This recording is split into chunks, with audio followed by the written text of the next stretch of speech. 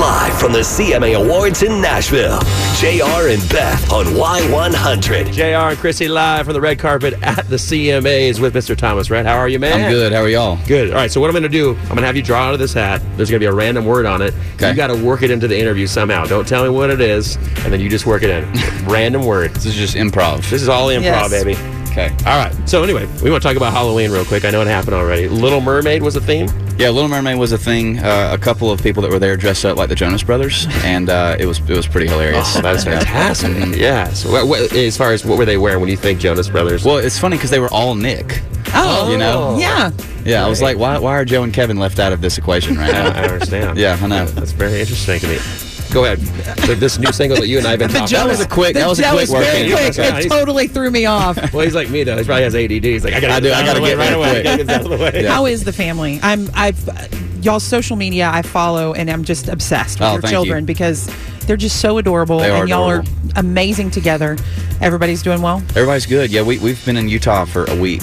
We celebrated Lauren's 30th birthday out there, and our kids are with us 5 of the 7 days. So we got a couple of just friend days out there with That's Lauren, cool. and it was a good trip, man. Everybody's a little worn out, but And we're she's ready feeling for this week. well. I know she had a rough start to the pregnancy. Yeah, She was sick a lot. it's not as bad as it was Good. for sure, but we're she's slowly but surely getting over that. God, I mean, she's 29 weeks, so she should be unsick now. Yeah. But they say your second, biological baby is a little bit different. So It is.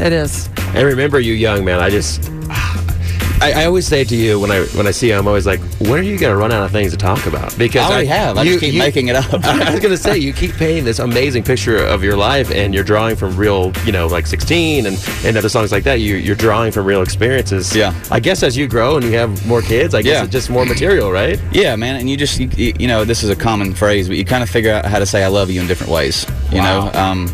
And so for us, my kids are always changing, I'm always changing, my wife's always changing, and what I've learned is that the more personal I am, maybe you haven't experienced the exact thing, but you can definitely find yourself in some of it. You know what I'm saying? And so when you write generic, it's just kind of it might be just like a generic kind of song, but when you do write personal, a lot of people can really find themselves in your story, and it's been fun to be able to basically just rip pages out of a journal and put it into songs, and it's been fun to see how they relate to the world. So What was it like being out on the road with your dad this summer? It was awesome. You came to Houston, and just seeing him up, he was having a blast. Had a blast. Having a blast. Yeah, it was so fun because we, not only get to tour together, but he got to, every time my kids would come out, they saw their grandfather play shows. Like, I don't know how many kids can say that.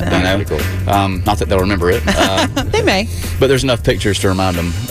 But it was cool because we wrote songs every day, and we got to write. We got to play shows together every night, and it really was a special experience to get to share with your dad. Who won the merch battle? Because I know y'all had a thing. He was trying to sell more dad T-shirts is so than you. funny, man. Like every single night he walk off stage and he goes, "Tonight's gonna be good."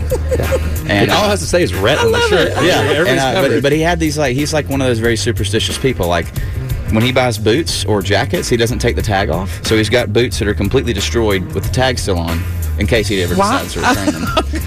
Where's he buy boots? Costco? Pretty much. Yeah. Walmart? But Because that's the only place you can return things. He would go on destroyed. stage and try new tactics for merch every night. So one night he would say, "Hey y'all, I'm trying to outsell my son in merch tonight. Y'all go buy a T-shirt." And then when he would do bad, he would go, "I'm not going to say anything."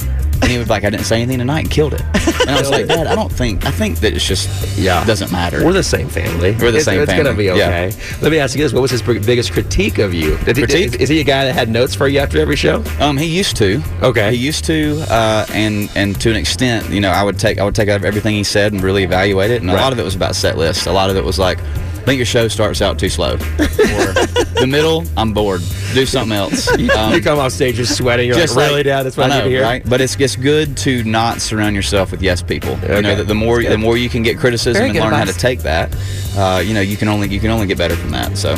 And you say that about Lauren too. You say if Lauren likes a song, it's probably going to be a good song for you. I mean, and even if she doesn't, there still has to be a part of you that goes, "Well, you know what? This one, I love it." Yeah, and I respect what you're saying. Yeah, I'm going with it. Well, good luck with the CMAs and with the nominations and the new baby coming. And I appreciate that. And your time with the Jonas Brothers. That's awesome, you. man. Yeah, it was awesome. Congratulations. Thomas Rhett, everybody.